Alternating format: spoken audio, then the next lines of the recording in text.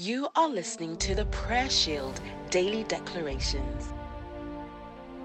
We declare that the Church of our Lord will demonstrate God's power and glory. She will not cower in the face of opposition, but will stand up in unity and strength to uphold the truth of the Word of God. We declare that the Church across this land will exercise its divinely delegated authority to enforce the judgment of heaven upon the forces of darkness.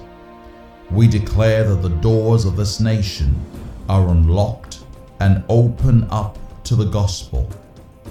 We declare that the works of Satan in the United Kingdom are bound.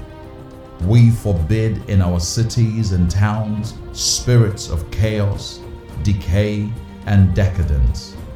And we release the fruit of the Spirit: love, joy, peace, and self-control. In the name of Jesus, amen. Thank you for listening to today's Daily Declaration. We trust that you were indeed blessed.